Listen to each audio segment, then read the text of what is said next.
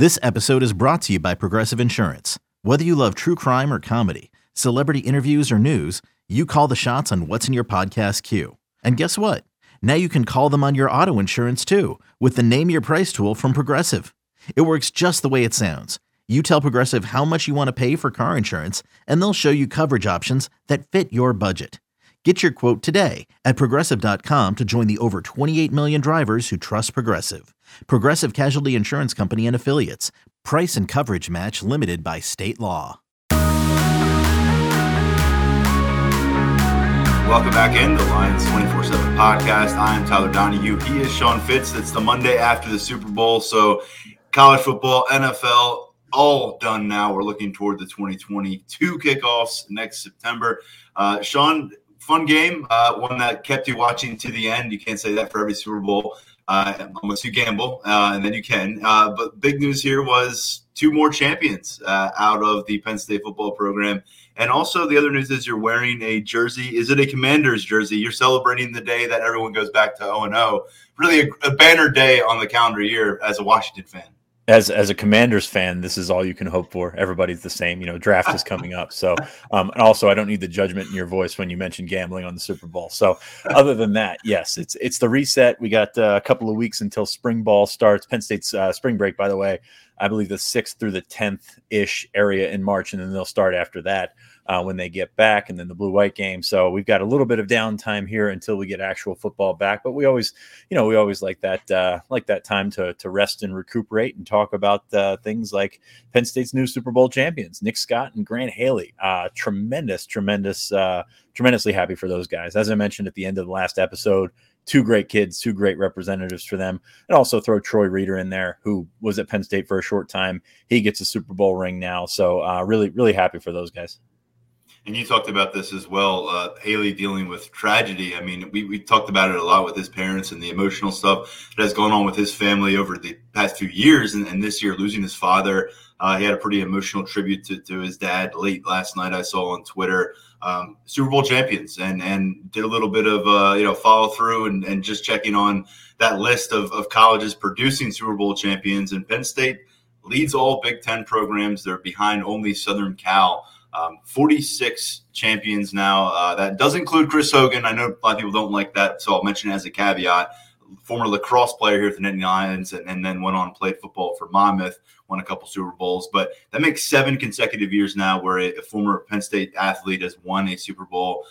Last couple years, 5 combined, which, you like to see your guys earn rings. And a couple here that both signed with Franklin's first class at Penn State back in 2014.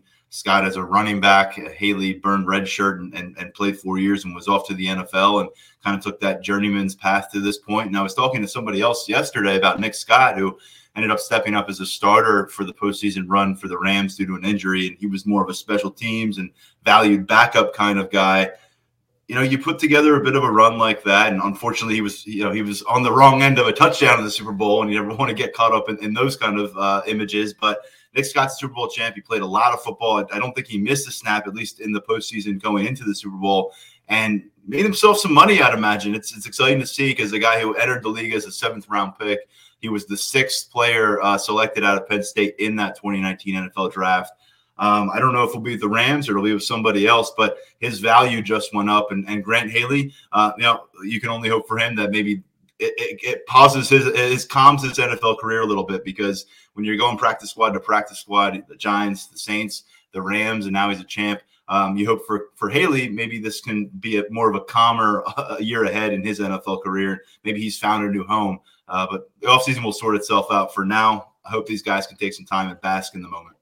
Yeah, and no more ring chasing for those guys. They got that one out of the way. I mean, it's the highest point in your career. But yeah, hopefully the paychecks keep coming for those guys. And I mentioned Reeder a little bit earlier. Not a ton of like animosity or anything. I know some Penn State fans kind of in the spot that he left them in at linebacker, which was not great. But this wasn't a transfer that was like bitter or anything like that. He went to James Franklin. I think it was after the Tax Slayer Bowl.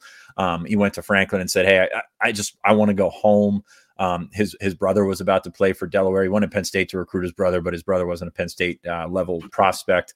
Wanted to go home. His dad was a big name there at Delaware as well. And he's like, I'm not going to Clemson. I'm not going to Ohio State. I just want to go home and play. And he completed his career at Delaware. And then the irony there is he was homesick, and Penn State's not, you don't get much closer than Penn State to Northeast Delaware.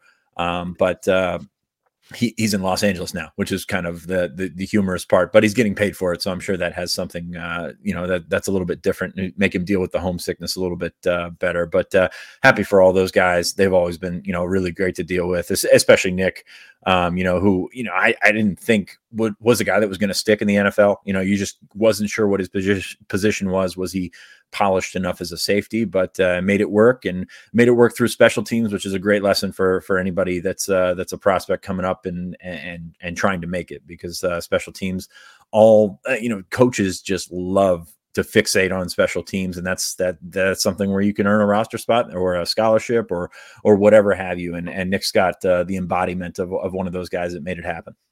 Yeah, before Nick Scott was a starting safety for the Nittany Lions, he was a special teams captain for this Penn State program. And I was able to hop on a call with him. I texted you and Mark on Thursday night after being part of that Super Bowl Zoom call with Nick Scott. And same guy that we were talking to 3, 4, 5 years ago before Penn State games. Few times people wanted to talk about the interception off Tom Brady in round 2 of the playoffs. It was Brady's last interception as an NFL quarterback. And both times Nick Scott says, happy to talk about the game ahead of us, not really focused on looking back.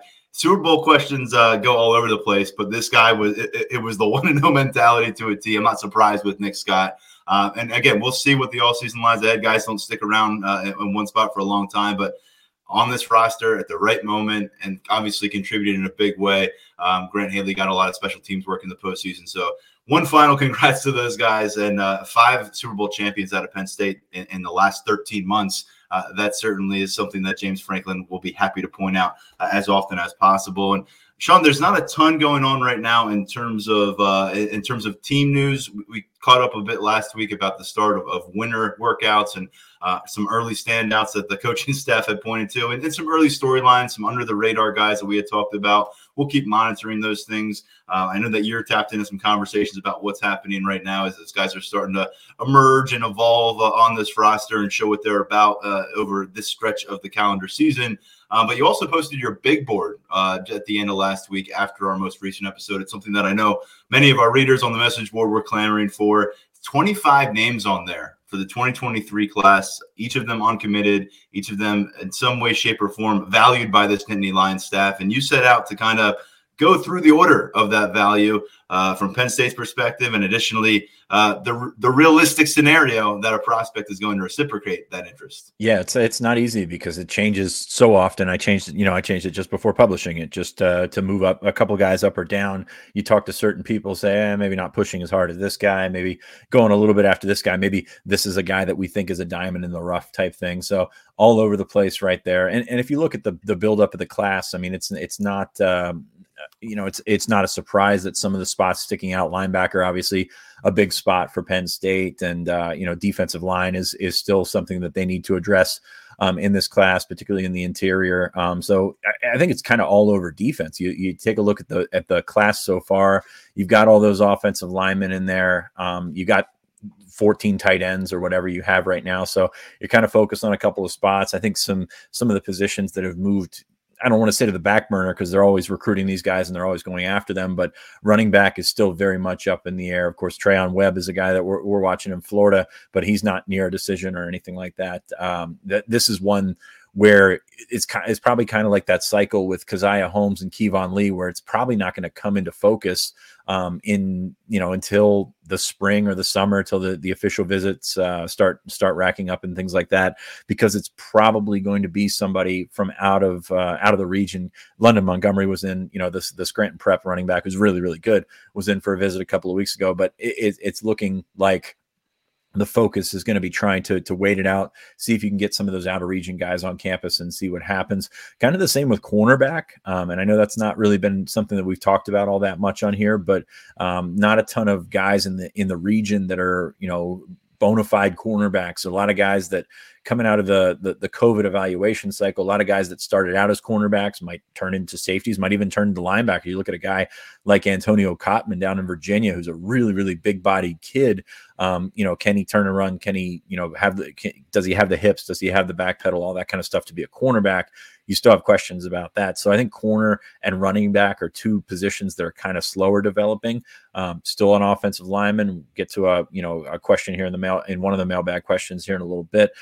Still an offensive lineman, but I think defensive line is big. Quarterback, obviously always big. How's that going to play out after signing Drew Allar and Beau Pribula in the last cycle? There's just there's a lot of questions. I know Penn State's off to a very fast start and doing very well, but just a lot of questions at a couple of positions, quarterback, running back, corner being them, a lot of receivers on the board, a lot of linebackers on the board. So feeling pretty good there.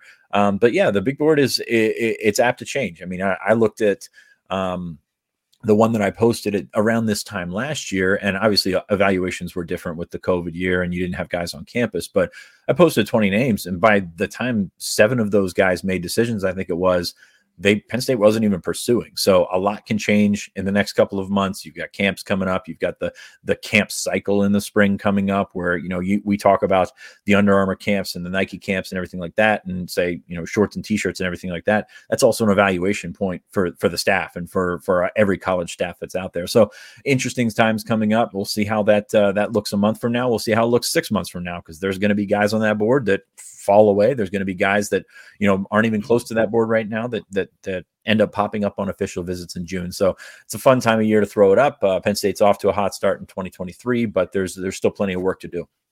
It's the first time in 3 years, Sean, that we're approaching March where you're looking ahead at a full offseason format of recruiting structure that you and I and everyone who follows this and works in this industry has understood. That has been not the case for the last few years. So it's a great thing for the prospects. It should certainly be helpful for continuing to work on this board. And one thing I took note of here is I don't think it's any surprise at this point or any secret at this point. Virginia, a lot of potential there for Penn State. But here in Pennsylvania on the 2023 recruiting trail, I mean, James Franklin referenced it on signing day. A big reason why he felt like that class was so successful was because they took care of business on home turf, and it was a good year for home turf recruiting. It's not always a great year to recruit in the state of Pennsylvania. Certainly some names popping up here on the higher side of your list. What's your early read, acknowledging full well that we've got key camps coming up, key recruiting visits coming up, where this coaching staff's going to get a chance to really evaluate these players, but where things stand in mid-February through junior seasons. What do you think about this 2023 class in the state of Pennsylvania? Yeah, I mean, it's back on the upswing. Last year, I think it was probably a little bit better. You had some high-end talent there, but it's back on the upswing. You've got guys that, Javen Williams was a big get for Penn State. He's, I think, the number 2 prospect in the composite there among those rankings. But Tamir Robinson's obviously a big one there. Phil Picciotti. There are guys on there that, you look at what Penn State's done in the state. There's 19 offers out. It used to be if you had an offer in state, that was a good offer. You were good to commit or anything like that. Penn State kind of changed course in the last year and a half, maybe 2 years, where, you were probably that was more of an evaluation chip than anything. So you've got 19 offers in this class in state, and it's not really the situation where they're going to be able to move on all 19 guys. I think I had 5 guys from Pennsylvania on that big board. Of course, they've already got a couple of guys in the boat, in the 2023 class, and then one in the 2024 class. So I think things are a little bit stronger. That 19 number is a little bit misleading, but there's some solid prospect. I mean, we went through a couple of years where you were offering 4 and 5 guys in state, and that's something that they've changed, and I think they've gotten a little bit more interest from the other side as a result of being able to throw out those offers earlier and sort of getting in the way everybody else was getting in. I mean, it's very easy. You look at how many kids Penn State has offered in like Florida. I mean, it's very easy to throw those things out like candy and try and come around and eventually pick and choose which ones you guys want to get on campus and which ones you might eventually actually offer or actually take. They got 70 offers in Florida right now. Obviously, they're not taking 70 kids from Florida. So I think when you do that and in state, you sort of balance where you're at versus where you want to be with those guys. So a guy like Jameel Lyons is a very interesting case because he was a guy that they offered after camp, was very good in camp last year. I think I think he's eventually an interior prospect, 6'4", 240, something like that. He's going to continue to grow. He camped very well. He performed very well. Grades weren't great. Still can offer him because, that's a bridge that you can cross later. And you'll see that with different evaluations. You'll see that with game film. You'll see that with grades, with athleticism, testing numbers and things like that, is you can always cool on a prospect. And I know it sounds cold-hearted to do that, but you can always go the other direction. This is a situation where you can throw that offer out and you keep him interested, keep him getting to campus. He came to campus in January. He came for a game. And now all of a sudden, those things improve with like academics in this case, then all of a sudden you're in a pretty good spot to turn that corner if you want to turn that corner with the prospect. So I think it's the smart approach. I don't know, is it the most upfront and way to go? Not necessarily, but from speaking to people in like specifically the Philadelphia area, it's a bigger deal to not offer the prospect than it is to offer that prospect and then not take that prospect. I did a quick look back at that 2019 Pennsylvania class because that one particularly I remember being very scant on the Penn State offer sheet. Yeah. It was Keaton Ellis got an offer, Joey Porter Jr., Daquan Hardy got an offer the day before the February signing day. Andre White, the linebacker out of Harrisburg, who ended up at A&M, got the offer. And there's some of the other names on here that didn't end up landing on that target list and weren't heavily pursued. Andrew Kristofic. I'm trying to look through here. You had Ishim Young resurface. You had Patrick Garwo, the running back who ended up at Boston College. MJ Devonshire, Hayden Rucci. So a lot of these names that were near the top of the list, they didn't necessarily get that Penn State offer early, late, at any stage. And now you're talking about a recruiting cycle that still has essentially a full year ahead of it where you've got 15 plus offers out in the state. So, I mean, that's a stark difference. Obviously, class by class, the talent level will be different, but clearly the approach has evolved for Penn State. And just looking here at Sean at the 2023 rankings and our 24/7 sports rankings, at least, out of the top 20 players in the state of Pennsylvania for 2023, 3 have committed. All 3 of them have committed to Penn State. Yeah, doing well. If you look at that 2020 class, it's probably even a better example because you had Julian Fleming, Michael Carmody, Nick Dawkins, Zariah Fisher, Dayon Hayes, Fatorma Mulba, and Tyler Elsdon. Just 7 offers in state, but Penn State pursued all those guys, would have taken all those guys when they made decisions. So that's a little bit different in the last couple of cycles. But, you're kind of playing the politics game there with, coaches, trainers, or whomever it may be to set yourself up to potentially take, I don't want to say take who you want because that's not an accurate depiction, but put yourself in position to actually land some guys instead of, dealing with, I mean, they dealt with the Ishim Young. Don and I have talked about this before. They've dealt with the Ishim Young fallout in Philly for a couple of years. Penn State couldn't touch that kid after everything that happened, obviously. Not going to rehash that, but there was still some hurt souls, some bitter souls on the other side of that, and that hurt them for a couple of years. So now you can get out there, you can evaluate more, you can offer more, and you can just basically do it the way everyone else does, and there's nothing wrong with that. We'll be right back on the Lions 24/7 podcast. Okay, picture this. It's Friday afternoon when a thought hits you. I can spend another weekend doing the same old whatever, or I can hop into my all-new Hyundai Santa Fe and hit the road. With available H-Track all-wheel drive and 3-row seating, my whole family can head deep into the wild. Conquer the weekend in the all-new Hyundai Santa Fe. Visit HyundaiUSA.com or call 562-314-4603 for more details. Hyundai, there's joy in every journey. When you need mealtime inspiration, it's worth shopping Kroger, where you'll find over 30,000 mouth-watering choices that excite your inner foodie. And no matter what tasty choice you make, you'll enjoy our everyday low prices, plus extra ways to save, like digital coupons worth over $600 each week. You can also save up to $1 off per gallon at the pump with fuel points. More savings and more inspiring flavors make shopping Kroger worth it every time. Kroger, fresh for everyone. Fuel restrictions apply. The other spot I just wanted to mention here is quarterback, and we have talked about this at some point in the last month, but your recruiting strategy at quarterback and the mindset of the recruit that's going to choose you going to be different. You're going to have Mike Yurcich as the main man in that. You're going to have James Franklin involved in that dialogue, but it's a very different scenario in what this recruit will be following to campus versus what you talked about with Drew Aller and Bo Perbula, of course, last recruiting cycle. And I think that's probably reflected pretty well on your list, because you've got to be realistic about what is that conversation like. There's been some new offers that have gone out at quarterback. Stokes down in Florida. It looks like that classic post-Yurcich offer rise situation right now that we saw play out last winter with a couple guys. But I think that's an important thing to note here on the target board, because people are always looking for where's the QB, where's the next big QB.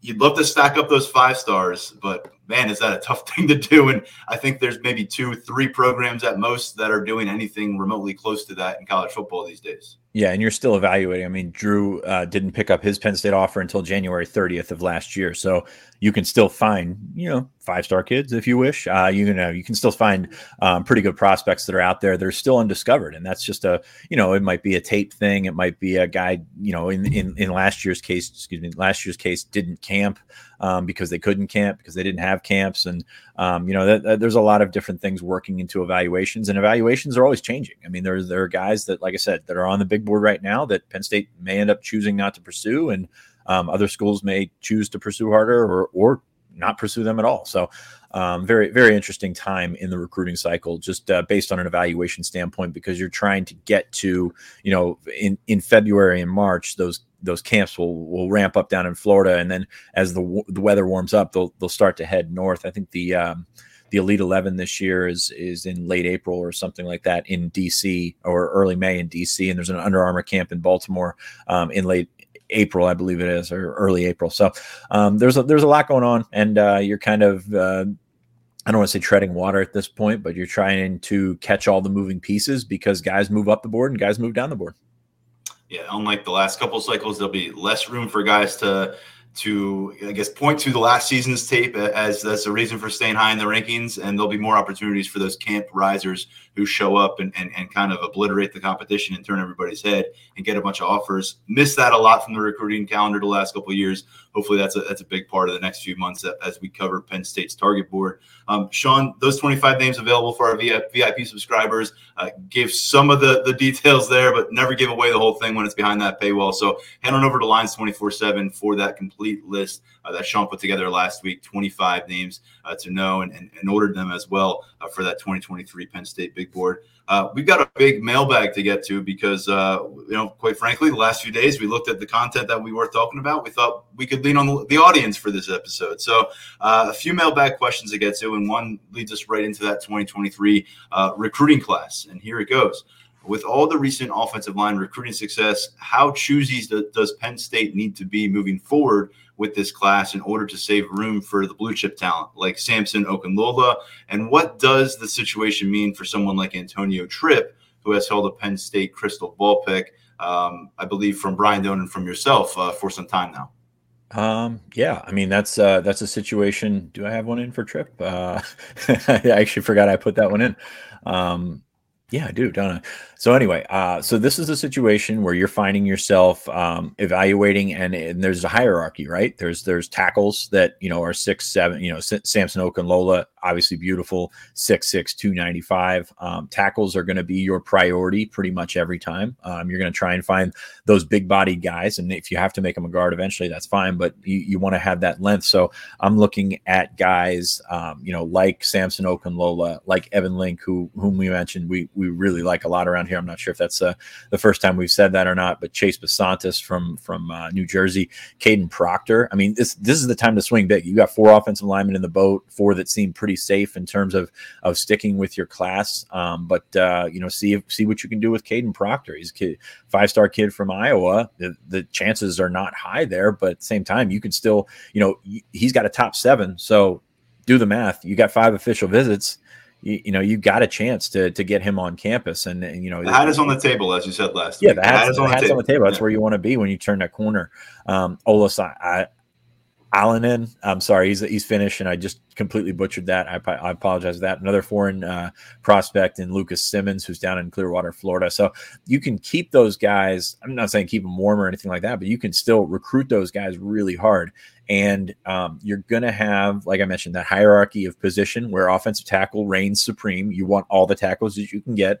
We've talked about that dozens and dozens of times. And then size is going to come into play here.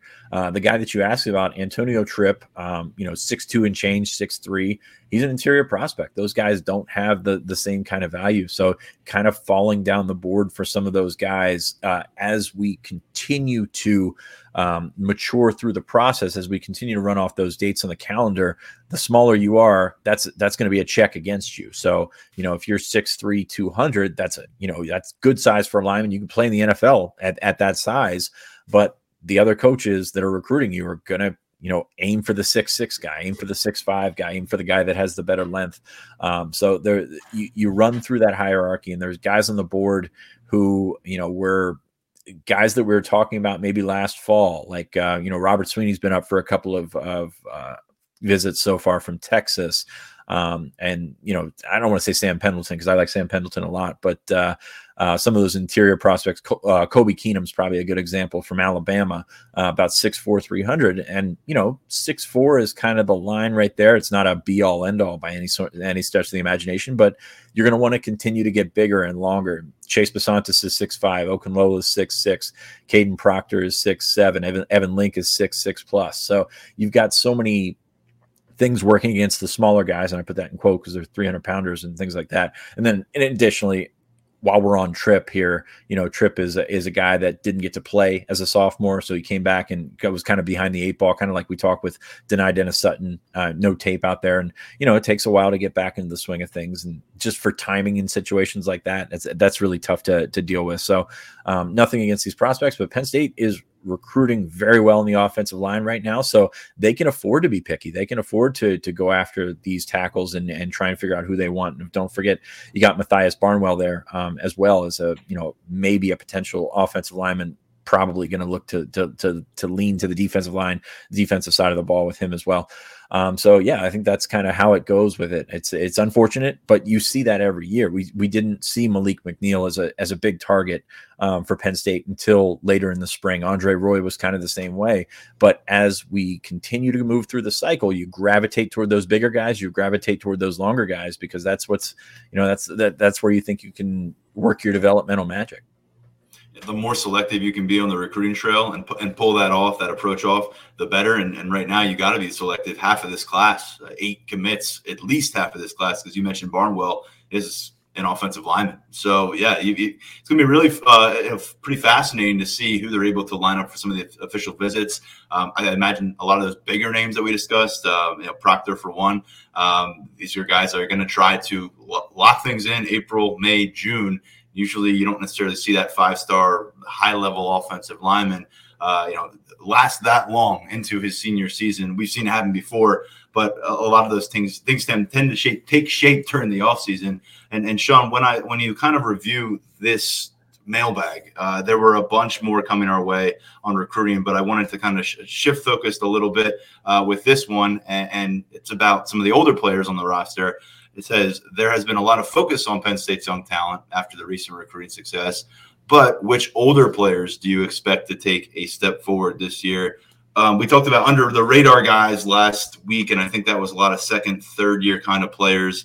Older talent, the one guy that kind of jumped into my mind here, Sean, was Nick Tarburton. He's a player that I thought, all things considered, when you kind of envisioned what his 2021 might look like, thought he probably exceeded expectations with not just his availability, but his impact in certain situations. Now, he wasn't a full-time rep starter, throughout the season. He had Arnold Ebiketie, he had Jesse Luketa there. Did not have Adiza Isaac, though, of course, and those were meaningful snaps that he started to accrue. I thought he held up well. I thought he started to really be able to emerge as the kind of leader that maybe he wasn't able to become early in his Nittany Lions career because so much of it was happening from the sideline. I think they're going to need a presence like that on the defensive front, even with P.J. Mustipher coming back. I may have another name for you in a second, but he's a guy that, for me, going into year number 5 and having so much of his early Nittany Lions time be a bit of a wash, really excited for Nick Tarburton, and I'm sure the coaching staff is as well. Yeah, and I think that you look at the roster these days, and older guys sort of carries a different meaning because Yeah. if you've been around for a couple of years and you haven't broken through in the age of the portal, you're pretty much gone. So I think that's a very interesting way to look at it. Tarburton obviously has been around and has really dealt with some injuries. Um, Not a ton really jump out. Keaton Ellis is a really interesting one because he's got a chance to start, because he's got a chance to, we saw some flashes early in his career. Then he made the position switch. And, we've seen guys that have made that position switch and thrived. And we've seen guys that have made that position switch and it hasn't stuck. So in terms of taking a step forward, being a breakthrough, it's a lot of that's going to depend on his battle with Jalen Reed at that other safety spot, who we mentioned last week, or whenever it was. We always mention it. We really like Jalen Reed as a potential starter at safety there. So Keaton Ellis is going to be an interesting one. I don't think you can throw Daquan Hardy in this mix because he is a little older, but he has been a guy that's stood out for a while. Probably a guy that you wouldn't think of in this light, but Brenton Strange. That's exactly who I was going through next, man. Good. I'm glad I took it from you because there's, like I said, there's not a lot of choices out there. But Brenton Strange. What a mystery he was this year. Had a couple of drops and kind of faded away. And Penn State got all three tight ends involved and really seemed to like, especially Tyler Warren going down the stretch, getting the ball in his hands. But Brenton Strange, I think, is a good football player. I think he took a step back this year, but I think it is a guy that could probably turn things around and make some things happen. I still think there's a lot of talent in that tight end room. They haven't used them, and they haven't, on the flip side of that, they haven't really stepped up and been the guys that they wanted them to be. You remember James Franklin standing there on the field of Beaver Stadium before the game talking about how it's the best group he's ever been around, or best group in 26 years or what have you. But they certainly didn't live up to their end of the expectations either. So I think that's a big question mark. Tight end, has talent, but are they going to utilize talent? Are those guys going to step up and be those next level guys? I know we've talked about Theo Johnson quite a bit as a potential star, but number one, you got to get him the ball. Number two, they got to make do with it. And a couple of those early drops, I think, really stuck with Strange through the year, and really kind of went away as a primary target. One other name here, I guess there's a few because there's not many left from that 2018 class, but a couple here. I know people have been waiting for Charlie Katshir to be a name that we reference more often, that the coaching staff references more often, that is more involved in that competition. We've talked about the lack of experienced scholarship players in key areas in the linebacker room right now, and what that's going to look like and mean for spring ball and for this depth chart. He's a name out of that 2018 class. And then Jake Pinniger, still around. I know a lot of people just assumed maybe he left the program because Jordan Stout took over last year. If you were paying attention, he actually resurfaced as the place kicker for this team late in the season. Was not a good outing down in Tampa for his first field goal back in that job. But he's a guy who's going to compete against Sanders Sahaydak. I guess he doesn't necessarily fit in this because I don't know if he'll take that step forward.